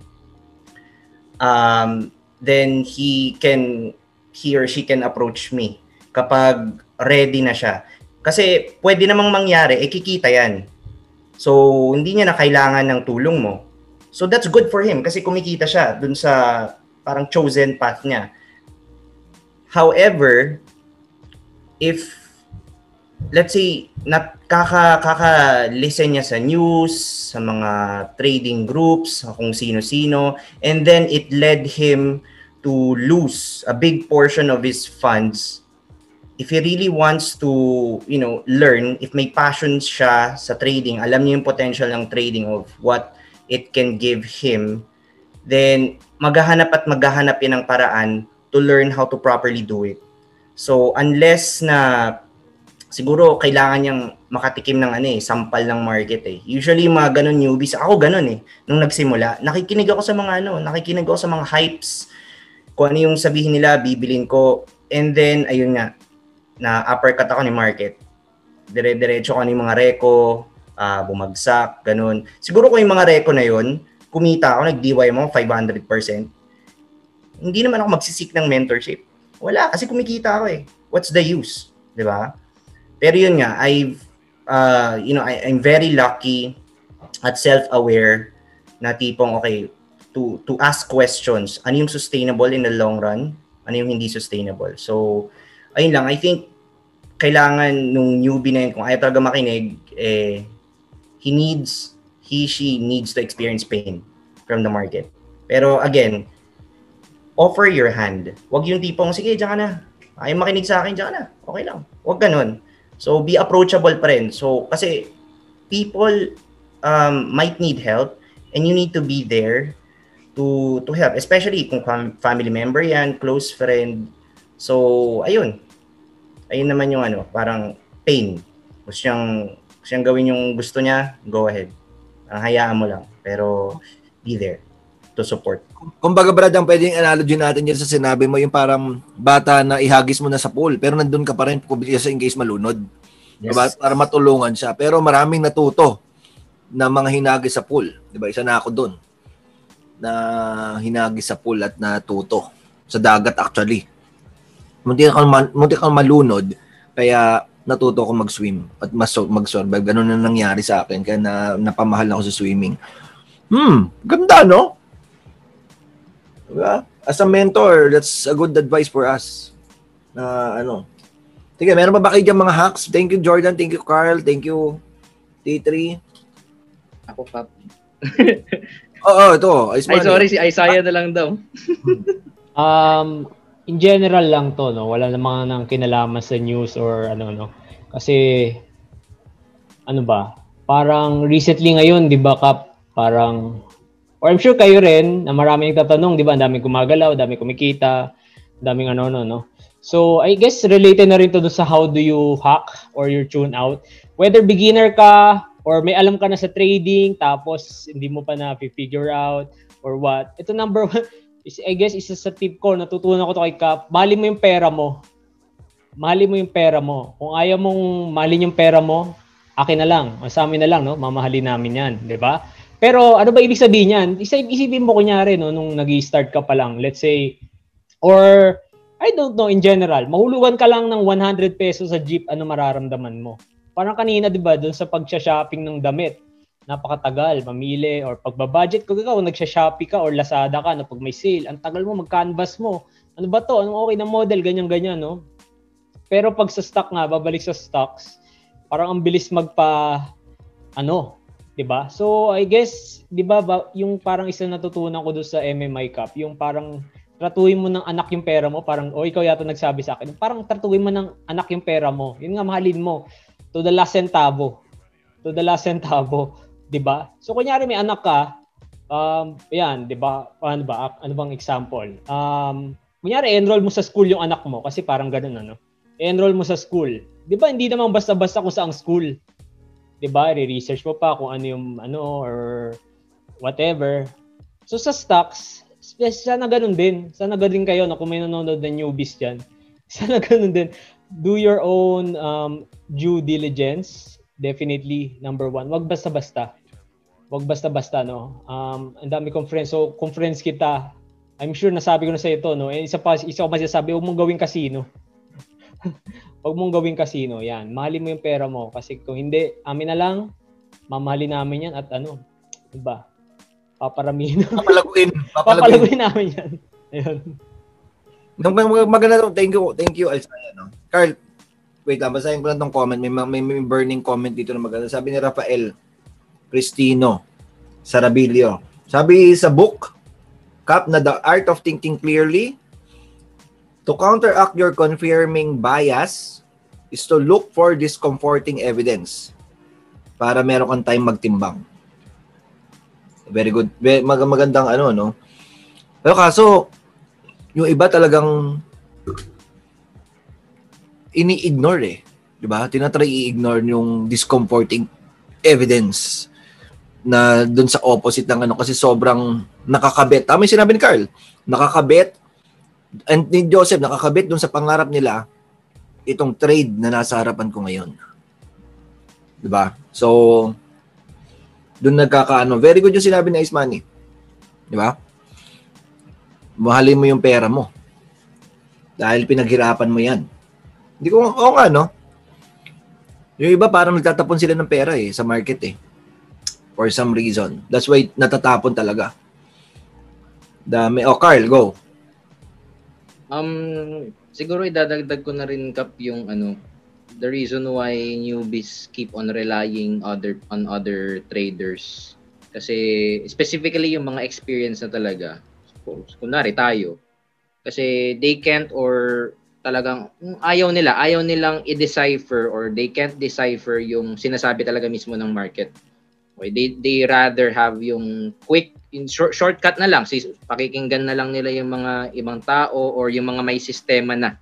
Kasi the reason for that is because either wala silang confidence, wala yung and wala pa yung tamang perception or yung context dun sa structure ng yung market And to have that confidence, yung perception is familiarity. Yung sinasabi ko sa mga students ko since day 1, pumasok kayo dito hindi para maging followers ko, kundi maging yung to learn this craft, to learn this skill, this weapon na ibibigay ko sa inyo, and to gather as much sets of data and eventually form your personal rules before putting in a trade or before following other people's advice. Kasi yung familiarity na yan is a way for you guys to have a personal confirmation So let's say for example, sinabi ko, bilhin mo to kasi nag-breakout yan. Pero pag gumawa tayo nag-gather tayo ng sets of data, nakita natin is, teka lang, hindi naman nag-work tong tinuturo ni Sir Lance, may mas better way to do it. Okay? Yun yung familiarity na tinutukoy ko. That's the reason why doon nabubuo yung system. So, yun lang. Familiarity, Sinulat ko yung sinabi mo, Brad, since day 1. Gather as much data and learn this craft. Meron kasing deeply rooted reason din yung mga yan, Hindi natin, maraming sources. Kunyari, there was a time na talagang pwedeng meron siyang kaibigan or kamag-anak or close relative na kumita ng mabilisan. Diba? Get rich quick. Or pwedeng nangyari rin sa kanya personally yon nung college siya or nung kaka-start niya pa lang ng work, kumita rin agad siya. Get rich quick pero one time lang, no? Wala yung mga consistent na ano. And pwedeng nanggaling din sa talagang gusto na makabawi ng losses. Na yung pinost ni Jordan, di ba? Medyo grabe yun. Grabe yung naging storya na yun kasi parang yung fund for something, for hospitalization ba yun or ano, napunta sa stock market tapos maganda yung goal, maganda yung intention pero yung strategy and yung mindset is mali. That's why nasunog. Yung market, palagi tatandaan guys, walang pakialam yan kung anong pinaghuhugutan nyo. Whether kung kunyari, let's say, gagamitin mo yan pang ospital o gagamitin mo yan pang matriko ng anak, hindi ka naman kilala ng market eh. It's very arrogant to tell yourself na kilala ka ng market na parang, Miss Market, pakitain nyo naman ako kasi maganda yung intention ko. Walang pakialam sa'yo yan. Sino ka?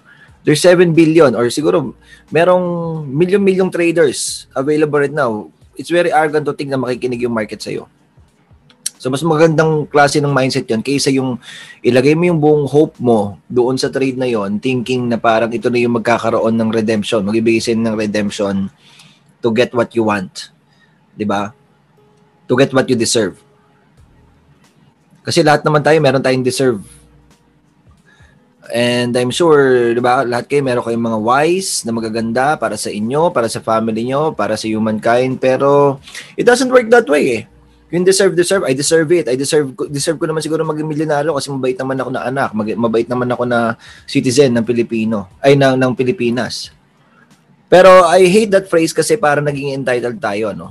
Yung I deserve it, kailangan ko kumita. The market will provide doon sa mga taong nag-earn. Diba? I earned it. Mas empowering yun eh. Diba? Kung nasan ako ngayon, kung nasan kayo ngayon, hindi nyo deserve yan. In-earn nyo yan. From day one. Diba? It's the sum of all your efforts, puyat, heartbreaks, knocks, cut, sobrang daming na-cut ng mga trades, sobrang daming mga whipsaw na trades, pero in-earn nyo yan paunti-unti. And that's why napunta kayo dyan. So, ayun yung, mas gusto ko yung ganong klaseng mindset na ma-impart. Kasi the problem right now, Brad, is yung influx ng mga traders, sobrang dami, pero walang nag-guide sa kanila, Brad eh. Hindi nila alam kung, well, maybe na-hype nga sila sa TikTok, grabing TikTok ngayon eh. Or may napanood sila sa YouTube, tapos parang tingin nila, yun na yun. Diba? Yung pagdodoktor nga, yung paglo-lawyer nga, pag-accountant nga, it will take you 4, 5, 6, or even 7 years eh, para ma-achieve yung ano. Pero tayo, gusto natin kasi, 2 days lang marunong tayo agad mag-trade. Diba? And okay na yon. Diba? Kasi kung nagagawa nila, kaya ko naman din sigurong gawin. Diba? Pero it doesn't work that way. You have to earn your right. Diba? Let that sink in. So, ito Brad, nakikita natin na merong mga flooring. Tapos na tayo dun sa pataas. Ito pag-usapan natin, anong strategy nyo Brad nung nagpo-flooring yung mga stocks? Kasi may nangyari parang nag-flooring, tapos nag-bounce ng 2 days, 1 day, 2 days, tapos flooring ulit, tapos bounce ulit ng 2 days. Nabaliw ba kayo doon? Nag-revenge trade ba kayo doon? Nagbalik ba kayo ng maraming profits doon? What was your strategy? And baka meron kayong maibigay sa kanila na inputs just in case maulit-ulit yung ganun.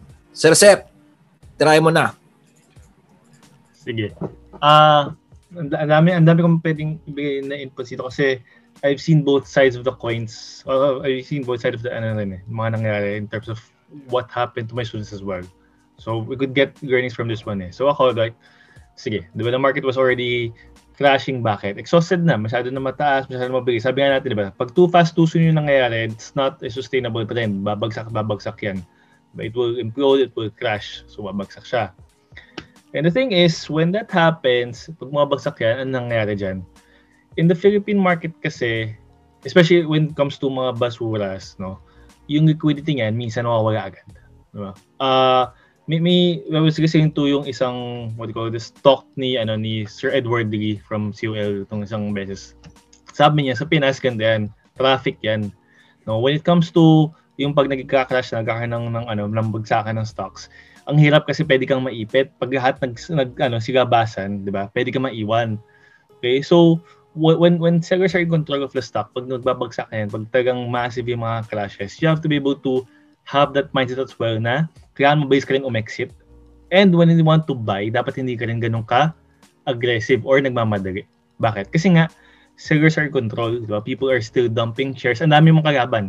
Kalaban mo dyan yung mga profit takers. Kalaban mo dyan yung mga naiipit.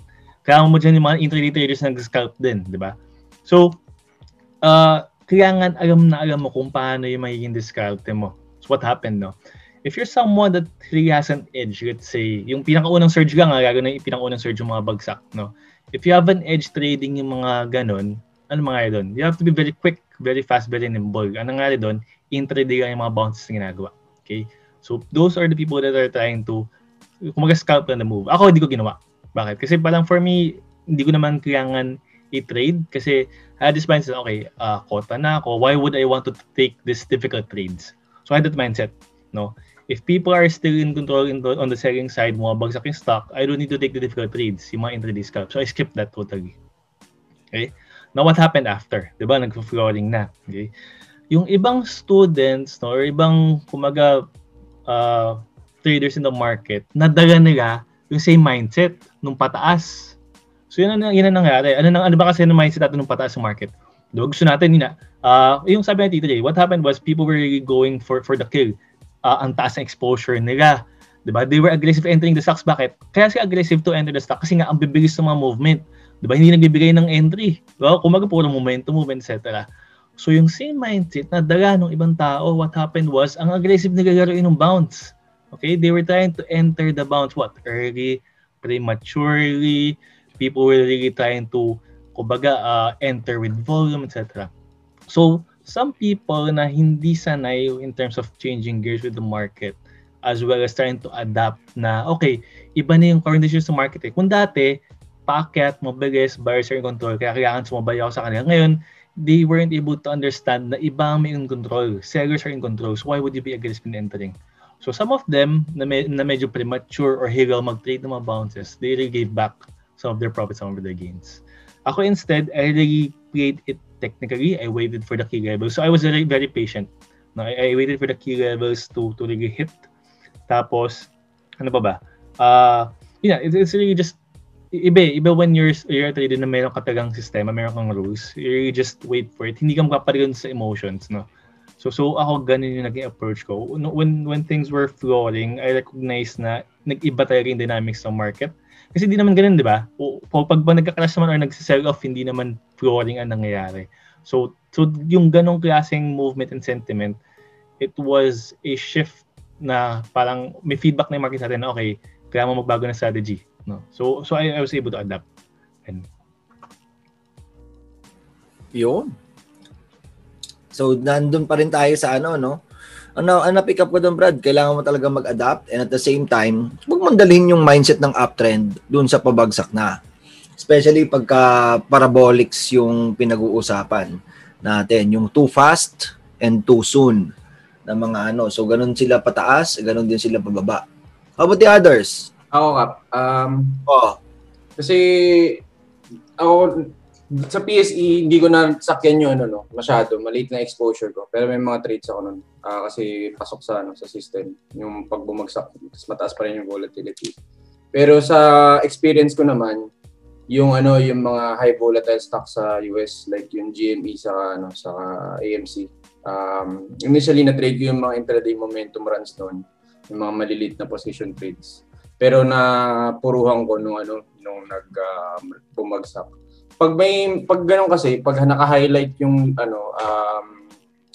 volume or yung value traded ng market sa mga ilang stocks, usually ang ginagawa ko noon was, pag nagka-crash na, dalawa lang yung strategy ko noon. Either mag-shift ako sa mga other uptrending stocks or hihintayin ko muna. Kasi mapapansin nyo yan, pag nag-crash yung mga stocks na tinitignan nyo na highly volatile, had really huge runs, magbabagsak yan and then eventually mag-thin out yung volume. So, yun usually yung iniantay ko, mag-thin out yung volume, maging manipis yun, no, yung volatility. Tapos, pag nag-recover yan, yung sa trend, usually may 2 to 3 day directional move, 1 or 2 days. Doon ako nagtitake ng mga sa continuation. So, kumbaga, hintayin ko muna tumalbog. Kasi, pag mag-take ka naman ng trade sa major levels para sa mga talbog, may masaspatang kayo.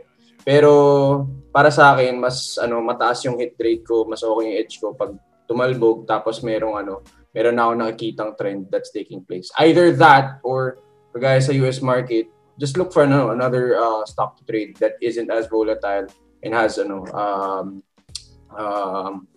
kumbaga mas uptrend and is better looking para sa system mo. Yeah, I think kasi medyo hindi tinetake advantage lalo na pag newbie ka. Ang focus mo kasi ganun lang sobrang nipis lang. Not realizing that you have the power to choose at any point. Okay, at any point you can say no. You can demand from the market what kind of specific place that you should only be putting your money in. You can demand from the market what kind of market conditions ka lang magsasalang ng pera mo. Hindi naman tayo lahat dito nakakontrata na pag trader ka, dapat araw-araw putik nakasalang yung pera mo sa market. Hindi. You always have the power to choose. And as a trader, that is your biggest edge. And especially for us, okay, we've been trading for a good period of time. May mga specific plays tayo na alam, okay, that we would be gunning for. And kumbaga, matik na yun pag ganun. Pag mabagsak ang market, iwas, okay, take trades at major levels or wait for confirmation, mag-resume yung trend. So, or pili, hanap na iba. So, Yun. Very juicy. Gusto ko yung sinabi mo na parang inantay mo muna mag-bounce tapos titingin ka kung kung nagkaroon ng established trend na whether sa intraday, tama ba? Tama ba yung pagkakaintindi ko ba? Oo, kasi ako no para sa akin yung magte-take ako usually ng swings. Dati, nung nag-start sasalo ka talaga ng falling knife, So yung inaantay mo munang bumagsak yung falling knife, tapos pagka tumalbog na, doon ka malakas loob ko nun, Cap, mga major levels, babanat ako doon. Pero syempre, mas mature na tayo mag-trade ngayon. Ako never na ako nag-trade ng swing trades without prior higher lows. Or at least, kung saan yung low na establish nga, dapat mas mataas siya before prior. Pero yung sindot na pag ganun, pwede, pero much lower risk na lang. Mas ma-juicy and mas malaki allocation natin pag higher low. Uptrend pa rin. Yeah. Sino may gustong i-add doon? Very juicy yung inano ni T3 Alam ko ginagawa na itong mga to dahil doon ako nanggaling itong mga naiipit din sa stock Pero although i-ano ko lang din, i-disclose ko lang din nung nagkaroon ng mga flooring na nagkaroon din ako ng loss sa OPM and isa pang mining stock. OPM and MA yata. OPM and MA. Parang meron akong loss din nun. Kasi sila yung mga nagsiling-siling tapos trinay kong hindi nag-bounce. At saka ganun talaga, kailangan i-cut. Pero what usually happens kasi during this time sa mga ganitong klaseng volatile na mga drops, sa atin kasi 30% yung flooring, nagtatry mo nang Brad. Nagtatry mo nang mag participation shares. Yan. Hindi agad mo bomba participation share, chuchupit muna ako. Chuchupit ako dito sa sa ABA, chupit ako dito sa Basta buy ako below piso, chupit. And then, bumabagsak pa yung stock. Diba? Dito na papasok yung hack. Nalaman ko na ang nagiging tendency ko is nagagalit ako pag mali ako sa bounce play. Kasi meron tayong illusion na kailangan makuha natin yung bottom ng bounce play. Susukat ka. Ang mangyayari, pag nag-bounce na ganun, susukat ka, kukunin mo yung tool na pansukat sa Investagrams. Sayang, ang galing ng mga nakabili sa 0.85. Ang laki na ng kita nila, 15% na sila sa piso or more. Sumusukat ka na ng ganun. So, in your mind, parang pinopoison nun yung utak mo na kailangan kong pinpoint accuracy dun sa pinaka last flock nung yung kuha ko dapat, yung pick up ko, yung bottom picking ko dapat sa bounce. Ganun yung nangyari. So, ang nagiging tendency nun, in action, is nag-average down ka. So, yung una mong chupit, Yung una mong chupit na parang chupit mo na ako mga 200k. Ganyan. Biglang dadagdag yan, maging 400k. Habang bumabagsak, Brad. Habang bumabagsak, 400. Hanggang mamaya-maya, million na. Million na. Iniisip mo parang parang pyramid. Pyramid style, Maliit muna, and then biglang lumalaki, and then lumalaki, habang bumababa.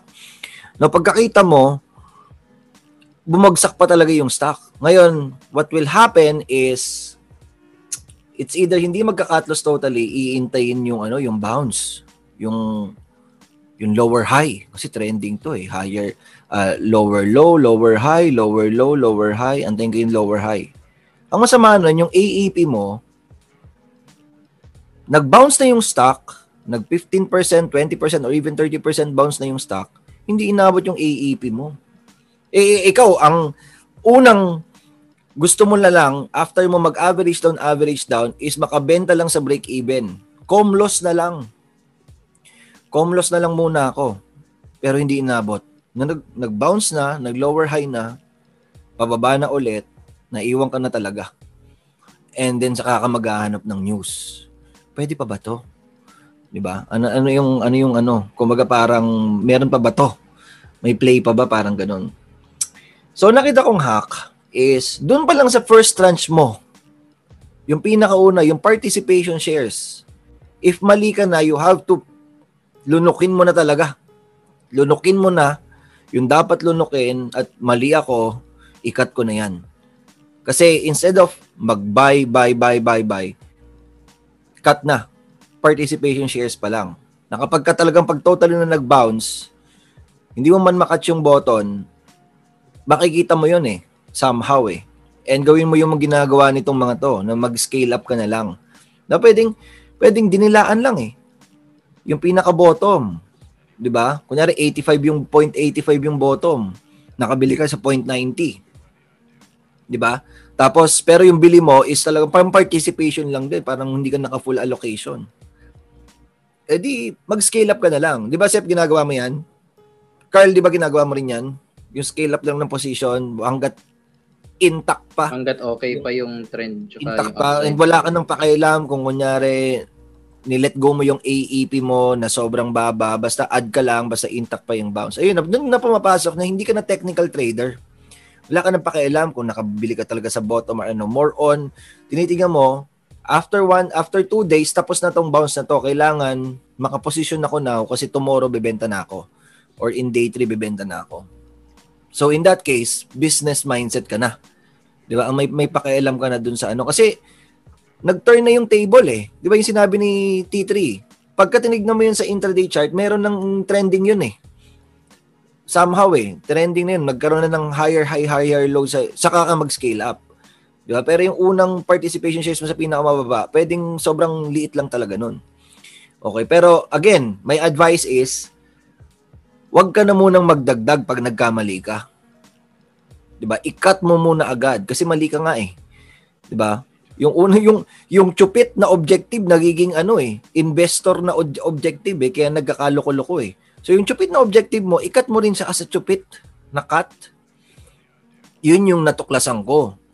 Pagka ina-analyze ko yung sarili kong behavior during bounce plays. And yun, fortunately, medyo nakuha ko na yung rhythm pagdating sa ganun.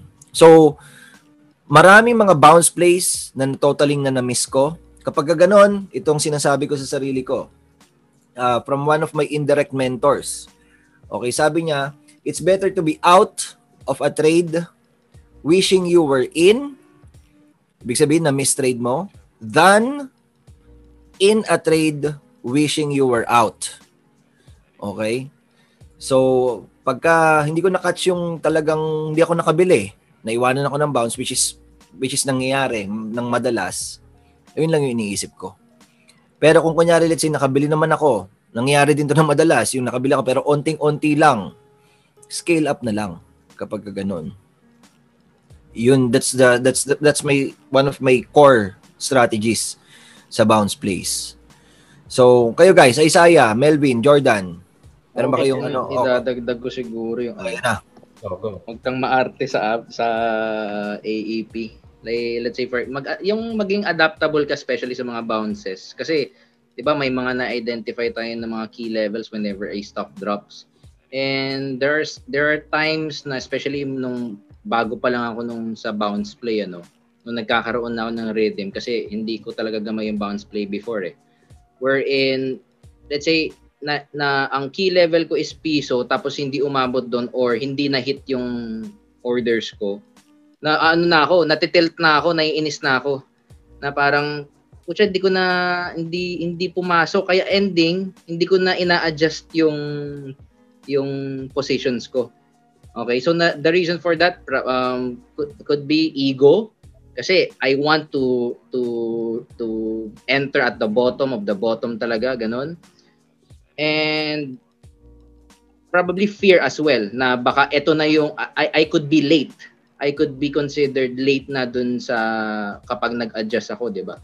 So, syempre nung as time goes by, nung naging familiar na ako dun sa concept of bounce plays, na-realize ko na syempre kapag hindi mo na-meet yung initial entry mo, let's say hindi mo umabot doon, hindi ka na-fill. Identify mo kung there's still room for a good upside. That's the time that you have to adjust on your positions. Tsaka again, since the stock is falling, okay, falling stock yan, we are counter trending, dapat yung kung paano tayo nag-allocate whenever a stock goes up, different from kapag we are trading a bounce play. Kasi mas malaki yung probability for it to fail. So, ayun. Yun lang naman yung approach ko sa mga bounce plays. Pero regardless dun sa mga flooring, I see it as accelerated move lang siya. Parang, ito medyo technical na. Kasi since the market is shorter as compared sa dati 9 to 3 p.m., mas matagal yung price to form what it wants, di ba? Unlike during right now na sobrang ikli na nung market hours natin, ang bilis mag-materialize yung structure ng price action Okay, so ayun yung nakikita kong approach ko when it comes to flooring. Hindi ako somewhat may takot pa rin dahil flooring we are against the trade, pero nag-i-stick pa rin ako dun sa rules ko when it comes to bounce plays. Pero with a somewhat kailanganin natin na mas mabilis na approach. Mas sabi nga ni Sep, mas nimble. Wow, nimble. Please type nimble. Is word of the day natin yun Oh, sino pa yung isang nagtaas kanina? Yeah, may timing, may advice ako about timing and siguro expectation when it comes to flooring na mga stocks. Baka kasi makatulong sa mga gumagawa ng system na gusto mag-bounce plays. So when it comes to flooring, ang mga magandang trades kahit na nag-flooring na yung stock, dapat early morning. Meaning yung mga kakabukas lang ng market tapos malapit na mag-flooring because those stocks have a higher potential na mag-bounce kasi baka hindi sila sustained. Kasi sobrang tagal pa ng closing, magkakaroon pa yun, gagawa pa yun ng chart.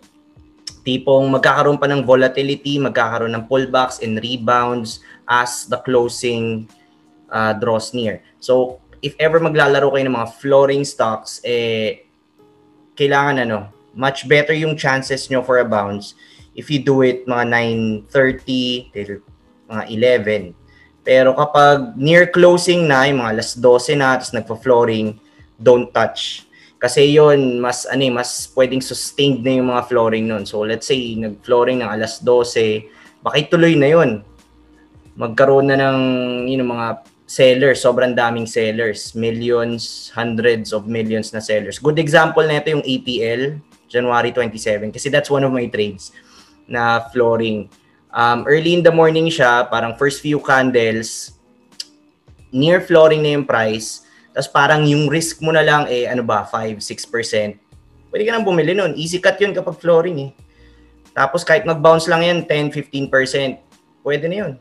for a few minutes, magbabounce ng ganun. Pwede ka na mag-take ng profits. So, parang yung sabi ni Lance din, ni Carl, na make sure, kasi your counter-trend trading, yung mga bounce plays, especially kapag wala ka ba dun sa mastery level, wag ka munang mag-high allocation, big volume. Usually kasi mga big volume na ganyan, pwede mong gawin sa mga uptrending stocks. Pero kapag nag-shift na yung cycle, nag-change na yung cycle, nagda-drop na, doon medyo defensive ka ng konti. Unless you have complete mastery sa bounce play at napakaganda ng key level kung saan mo nakuha yung bounce and then nag-show pa siya ng strength, nagkaroon na ng exhaustion ng sellers, and then go ahead.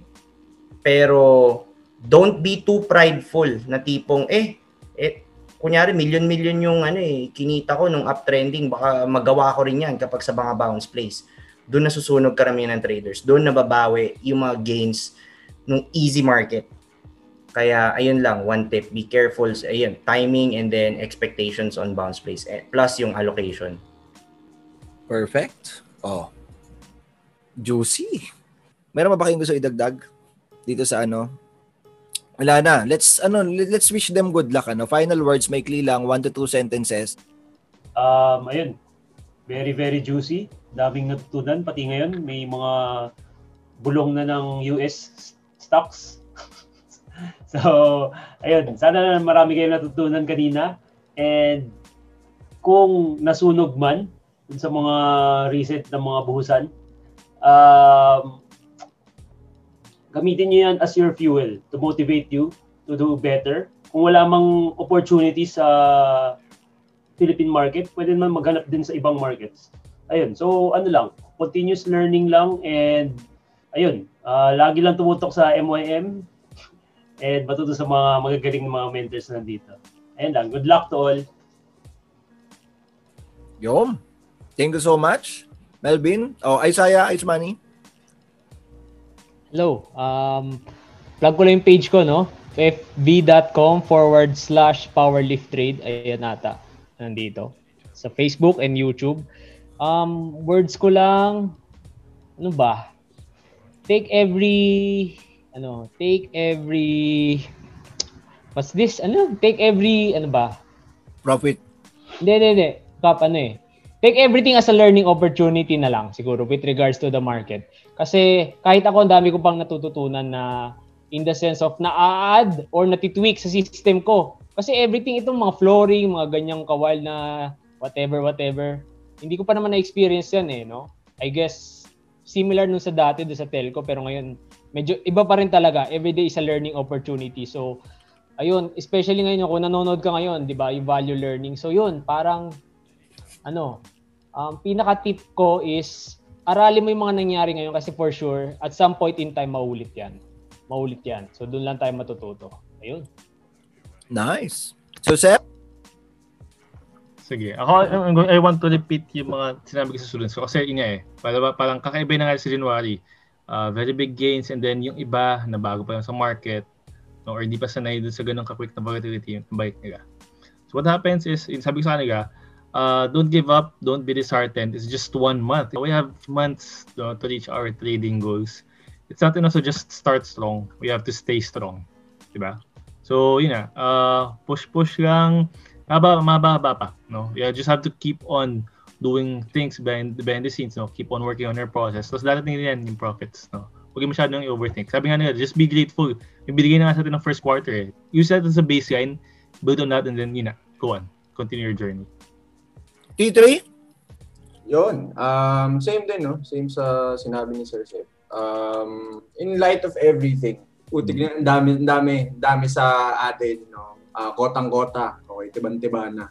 Doon sa mga medyo behind, okay, for some reason, okay, if you weren't able, okay, to be a good version of you as a trader, okay, during these past few weeks, okay, take it, no, as something you can learn from. Lahat naman dumadaan sa periods of or kumbaga a version of themselves, okay, that they still weren't the right person, no, to get what the market has in store for them. And ganun lang lagi perspective ko eh. Likewise, what I also tell my students, no, na hindi naman nauubusan ng opportunity sa market eh. Last year, may mga ceiling plays. Ngayon, meron rin. The year before that, kahit ng 2018, meron. 2017, meron. Hindi nagkakaubusan. Well, it's not always about that, jackpot trade wherein you really would do well. It all comes down at the end of the day sa consistency. So, take this time, especially for the newbies out there, for our listeners tonight, okay, to learn more, to progress, and work on becoming a better version of yourself as a trader. As nagsisimula pa lang tayo lahat, malayo pa yung tatakboy natin. And I hope, we all focus on trading well. Okay, as everything else would just inevitably follow. Yo. Alam mo, teka lang ang ganda nung sinabi yung dalawa ni Sir Sep eh. Parang, in other words, your time will come. Everything else will follow. Focus on the process. Embrace the process. Di mo kailangan magmadali. Your time will come. Di ba? Antayin mo yung faithful day na kung kailan talaga biglang mag-exponential growth. There's gonna be that 1 year na times 5, times 10 yung kikitain mo. Pero you have to go there patiently. Yun yung parang, just to give perspective dito sa mga kapanalig natin. Carl Matthew? Siguro to add, there's a time to be aggressive and there's a time to somewhat take it slow. Be selective na, no? Lalo-lalo na sa mga kumita na. Okay, so parang negosyante lang na kapag na-meet na yung for the year nila, hindi na sila masyadong greedy. Mas nagiging selective na sila. Okay? And hindi, at the same time, hindi porket naabot nyo na yung goals nyo, lalayo na kayo. Mas lalo kayo maging agresibo, maling-mali yun, kapatid. So, parang pag-gym lang na hindi porket nabawasan na yung timbang nyo, may excuse na kayo para hindi lumamon ulit, para hindi mag-gym, 'di ba? So in case of trade in the line of trading, hindi porket quota na kayo for the year, bara-bara na kayo moving forward, 'di ba? So stay aligned with the process. Okay? So for those naman na kumita na hindi nila alam ba't sila kumita. Parang dumating na lang yung pera, ano? And dahil hindi talaga nila alam yung ginagawa nila, yung mga wala pang process, wala pang system, feeling lang tsamba. This is that best time to become aware dun sa mga actions nyo that led to those results. Okay, para eventually mare-replicate nyo na rin sila, and at the same time yung mga talo nyo mabawasan. Hindi nyo na maibalik sa market yun. Okay, so ayun, yun lang naman. Jordan? Final words. So, cyclical yung market, and then eventually mga transitions. So, the market is relatively, shifting from easy to hard. Kung kumita ka, cash in. Cash in. And then, parang realize those gains. So, mag-withdraw ka. To others naman, my God, matagal pa. May months pa tayo para kumita. Like sabi ni T3, marami pang pwedeng ibigay na setups yung market, whether easy or hard. Pero ayun lang. So just continue to reflect, learn, endure. Tapos sa mga setups na kumita kayo, rinse, repeat nyo lang. Salamat sa lahat. Ano yung stay hard po? Ako naman ang final, guys, ito pakinggan nyo mabuti, kapanalig. Yung statistics sa trading na alam natin lahat na 90 to 95% ng traders nag-quit eventually. Applicable yon regardless kung bullish or bearish or sideways yung market. Sobrang dami na pumasok dito. Pumasok this year na trading because grabe yung naging market last year. Nalaman na ng mas maraming tao na nag-bounce yung market. Nag-bottom na nung March 2020. Let me get a piece of the pie, sabi na nung karamihan. Pero, regardless kung marami or onti yung pumasok, yung 90 to 95% na turnover rate will stay the same eventually. Ano ibig sabihin nun? 90 to 95% ng pumasok this year, magki-quit yan in the next 12 months or in the next 3 years. 100% sure. Okay? So don't be part of that statistics. Learn how to trade and create your own system na mapasama ka dun sa 5% na break even and commit kita dito sa trading. Okay? So take it easy, folks. Siyempre, di ba, strike while the iron is hot and talagang gusto din nating, ewan ko, kinakain din tayo sometimes ng greed, pero always take that time to reflect kung ano na ba yung nangyayari. If you're still trading sa neutral zone or trading ka na because kinain ka na ng greed mo. Okay? So, yun. I hope nag-enjoy kayo. I hope marami kayong natutunan, guys. And we'll see you guys again. Okay? So, thank you so much, mentors. Thank you so much, guys. Kapanalig. Bye-bye!